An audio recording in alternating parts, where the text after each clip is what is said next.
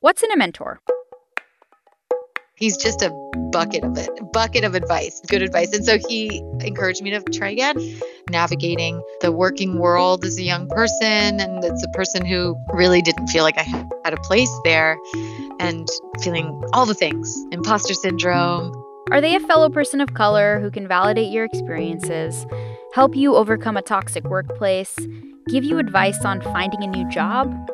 All of the above and more. We're in the middle of this nationwide reckoning. Not only are we experiencing this catastrophic pandemic, but protests against racial injustice and a financial crisis have rocked our nation. Mentorship might be the last thing on your mind right now, but it could be the answer to some of your problems. This is NPR's Life Kit. I'm Anjali Sastry. I'm a producer at NPR and one of the co-founders of the Marginalized Genders and Intersex People of Color Mentorship Program here. You've just heard from one of my mentors that I called up recently. Her name's Martina Castro. Hello. Hello. Hi. Can you hear me? I can. Cool. Okay. She's the CEO and founder of the podcast company Adonde Media. She's also a former NPR producer. As my mentor, she's helped me figure out what I want to do in my career path. Martina and I chatted when things were really going down with COVID-19 this spring. Self-quarantine measures and required work-from-home orders were just being put in place, so we couldn't not talk about all that. I live alone and debating whether to go stay with my dad and what that would entail. And yeah, it is a tough time. How about you? Yeah, same. It's kind of, we just take for granted being able to go anywhere at any time. Oh, yeah. Well, the good news is that I think exercise is super encouraged. So I think we're going to... Honestly, exercise is the thing that's keeping me sane right now. Thank you, Martina, for reminding me about that. Martina also dropped some practical professional advice on me during our chat. This advice came from her mentor, Doug Mitchell. He coached me through my first internship applications. When I didn't get into NPR as an intern the first time I applied, I wanted to give up. I was offended. I was, really disappointed and discouraged. And I was like, oh, I must not be enough, And he said, oh, come on. You can't just give up the first time you get rejected at something. That piece of advice stuck with Martina, and it changed her entire career. She's now the founder of her own company. It also resonated with me. A lot of these little moments are actually mentorship. It is what Martina just did for me and what Doug did for her. And it's as simple as it sounds. Someone just giving you advice. It's like offering a different perspective to someone so that they can try on their life through your eyes, or vice versa. And sometimes it's asking the right questions. It's not even giving knowledge. In Martina's case, it was a fellow person of color passing on that knowledge. And she's in turn passed that knowledge down to me. And that's why mentorship is so powerful. It can lead to big change in your life. If you find the right mentor, they can help you get a new job or a promotion. You can find your tribe or community if you're being marginalized at work. And mentorship can help in a crisis like this, especially if you're looking for that new job. So this episode, I'm going to be your mentor for finding a mentor. Get ready.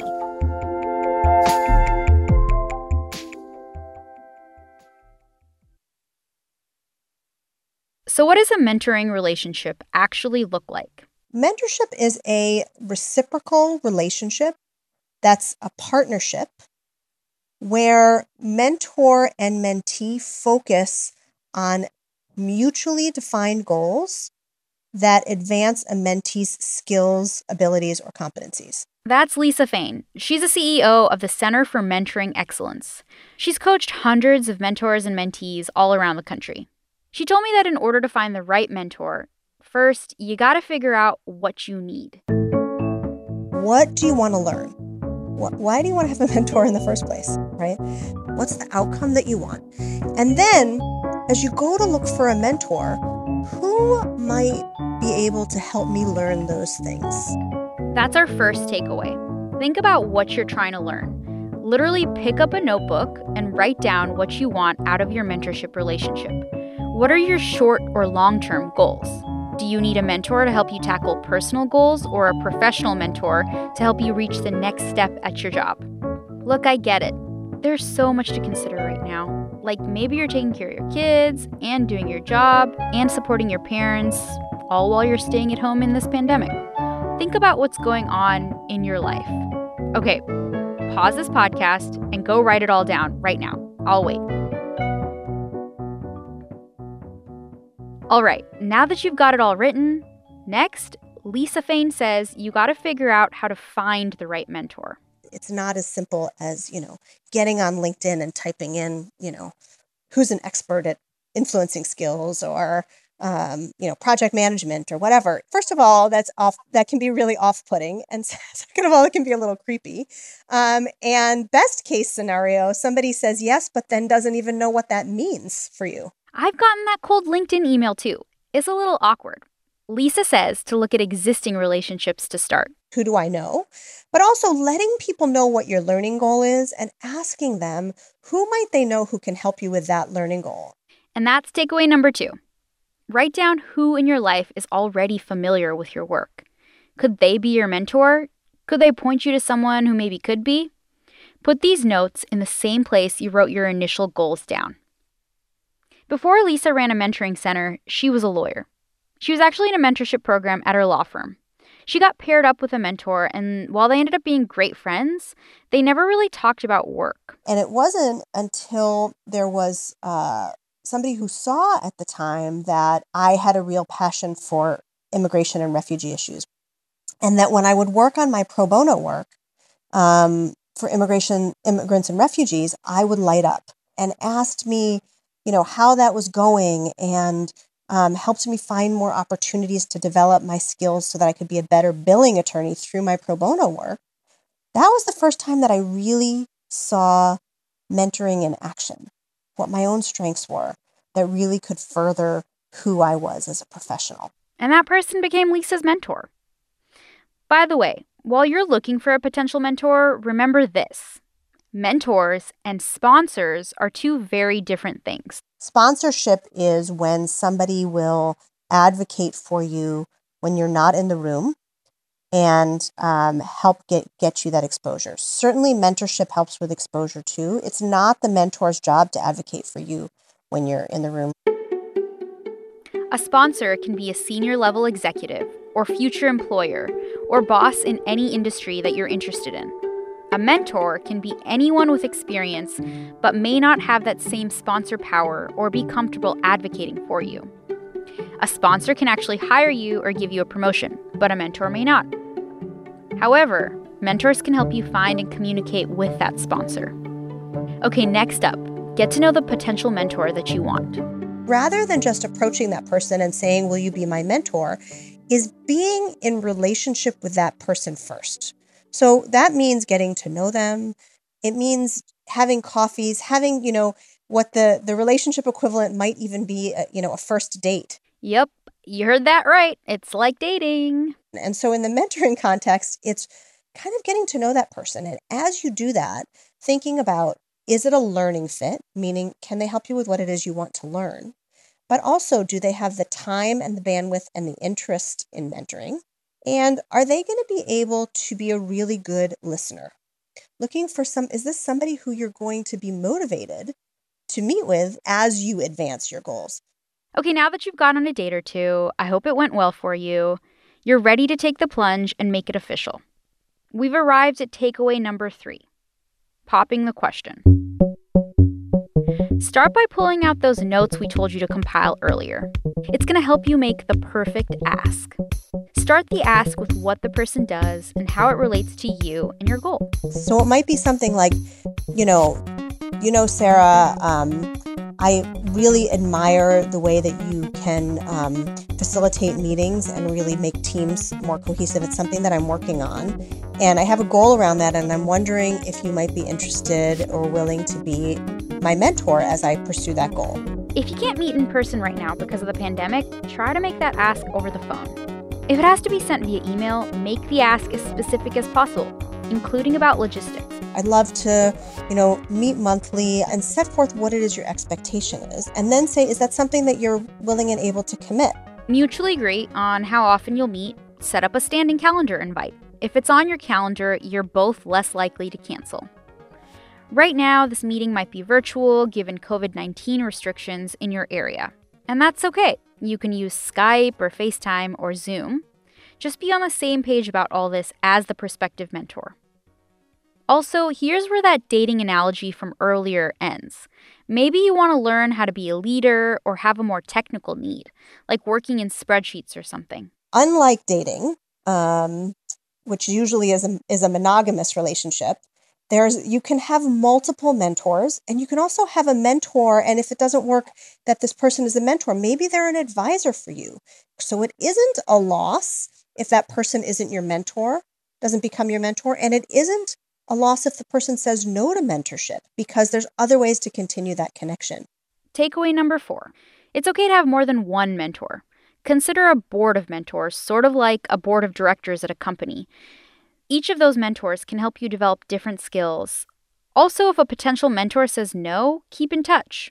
They could help you down the line. Remember my mentor from earlier, Martina? She's just one of several mentors I have in my own life. She and I talked about the value of finding an identity-based mentor. If you're a minority or a person of color or identify as non-binary or another marginalized identity, you can and should seek out a mentor you can talk to about complicated issues like racism in the workplace, harassment, discrimination, gaslighting, all kinds of microaggressions. Sometimes these identity-based mentors, they just get it. I think that's why it's so essential to seek out someone who is identity-based as a mentor, because you just need someone to talk to who can confirm, A, that what you're witnessing and feeling is real, that it is okay, and let's put a name on it and let's talk about it in a way that maybe validates these feelings. And just then can you start thinking about troubleshooting and problem solving and suggesting solutions. It starts with having some kind of validation and feeling like you're not alone. In that mentorship program I co-founded at NPR, we wanted to create a safe space for marginalized genders and intersex people of color to come together and talk about issues they faced in the workplace. We've heard from dozens of participants that just having a space to vent and share ideas among people with a common identity, it led them to feel validated and supported at work in a whole new way. Here's Martina on why having a female mentor helped her. It was always apparent to me that she was going to teach me how to be myself in my professional development, that I wasn't going to have to imitate an alpha male to get ahead, and to be in a work environment led by a woman who, quote unquote, leads like a woman. So when thinking about a board of mentors, decide if an identity-based mentor is what you need on the board right now. It's so fundamental to our work lives that we feel like we can be ourselves and call out what we're saying as true and real and worthy and valid, like the real base of the word. Exactly. Okay, now that you've got the mentor in your life, what happens next? Heads up to the mentees in the back. Lisa Fain says mentees got to come to the mentorship meetings open and ready for feedback. Come ready to learn. So often people come into mentoring relationships and they're just looking for validation, or they're not looking to be challenged. Also, mentees, be ready to do some work. Be prepared to do the work in between the sessions to really drive the relationship. Here's the biggest misconception in mentoring relationships. It's that the mentor drives the relationship. And that's just not true in effective mentoring relationships. Mentees need to drive. Hear that? That's takeaway number 5. I'll repeat. Mentees need to drive. It's on you to make the most out of the time your mentor is giving you. Walk into that mentorship meeting ready to listen and be challenged. Also, ask for homework to improve on your goals. And follow up. One way to keep track of everything, Lisa recommends making agendas for the meetings. Those agendas will help you remember what you talked about. Send those out via email so your mentor can come to the meetings prepared. Putting forth what is it you want to talk about, and sending that. Sometimes you send it ahead of time, depending on what you've agreed with your mentor, so that your mentor can review that and think about it ahead of time. Other things you can put on the agenda, whether you need the mentor to review a cover letter or need an edit on a draft promotion ask. Agendas also help keep the conversation on task. Mentoring relationships are not therapy. Try to keep your venting to a minimum and set the tone with your mentor about what is or isn't okay to talk about in the relationship. But at the same time, don't be afraid to discuss your personal life either. It's a balance. It might be good for your mentor to know what factors in your personal life might impact your goals, like if you're dealing with a mental health issue, a loss, or a tough financial situation, especially right now. That goes both ways. I walked into a mentor meeting recently, and my mentor said to me, "Can I just talk about my family and the rough day I've had for a second?" She'd always made clear that these sessions were mostly about me, but she needed to talk to someone about the rough day she'd had. Having that interaction at the start of the meeting really changed the game for us and our relationship moving forward in a really positive way. I saw her as more vulnerable and open, and she saw me, her mentee, as someone she could trust. The point is, be clear about what you can talk about in your meetings. After all, we're all human. This story also brings us to our final takeaway. It doesn't matter where you are in your career. Both Martina Castro and Lisa Fain told me anyone can have a mentor. Mentors should have mentors. You know why? Because if you're not learning, you're stagnant, you're not growing, and you're really not contributing and adding the value you can add to the world. Same goes for who can be a mentor. Folks who are junior in the workforce have a lot to add and a lot of value to offer. Whether it's within an organization or outside of an organization, I think it's important to remember both. Lisa actually told me one story of a mentor learning from a mentee. And the mentor was a really senior person who had been at the organization, maybe 25, 35 years. And his mentee was on a very junior entry level in a manufacturing position. And while this mentor had been in manufacturing at one point, it had been many, many, many years. By the end of the mentoring relationship, the mentor told us, that he had such visibility and new perspective about what was happening in manufacturing, that he could see that processes and procedures that had worked for him when he was in manufacturing no longer worked. And he never would have gotten that if it hadn't been for having a mentor who had such a fresh, unique, and different perspective than the mentor had had. And that, listeners, is takeaway number 6. Know that you can be mentored at any time and know you can mentor at any level. That knowledge that you learned from your mentors, you're just passing it on to others. In the mentorship program that I co-founded at NPR, mentors have come in different forms, as former bosses, as lateral co-workers in different departments, C-suite executives, and people totally brand new to the office. Anyone can do this.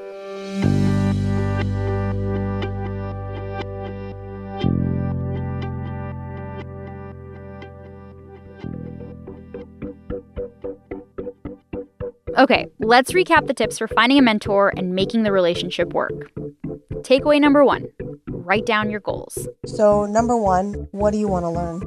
Takeaway number 2, also write down potential mentors in your existing network. Who do you know who either can offer you what it is you want to learn, or who might know somebody who can offer you what you want to learn? Takeaway number 3, once you're ready to make it official, make a clear ask of the mentor.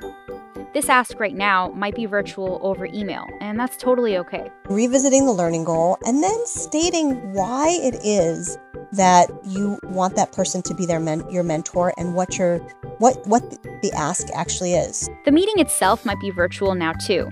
Just stay on the same page and figure out logistics with your mentor at the beginning of the relationship. Okay, takeaway number 4. Remember that it's okay to have more than one mentor. Part of that is considering an identity-based mentor. Someone who gets it. Someone who gives you the safe space to be yourself without having to explain yourself. Yeah, you're building your little tribe, your army of champions, because you need people to champion you sometimes and in different ways. Takeaway 5.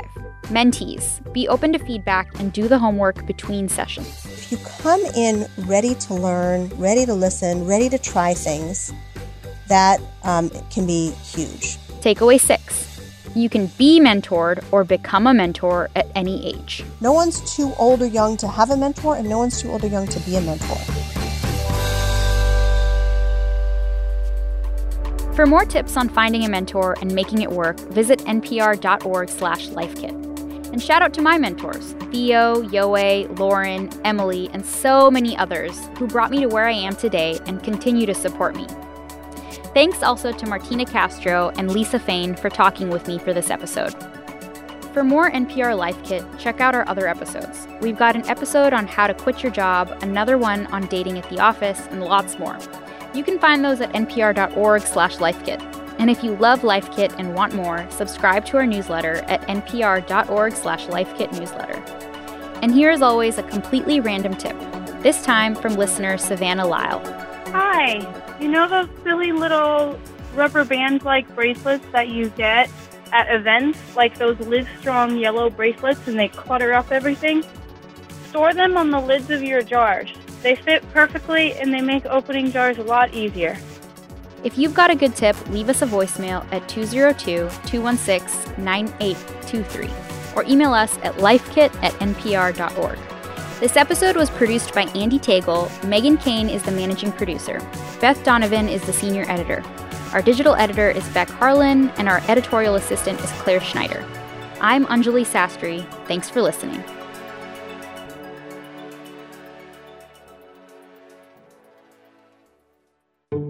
I'm Guy Raz, and on NPR's How I Built This, how a simple splash of color accidentally launched Sandy Chilowich into a 40-year career as a designer, entrepreneur, and creator of the now famous Chilowich placemat. Subscribe or listen now.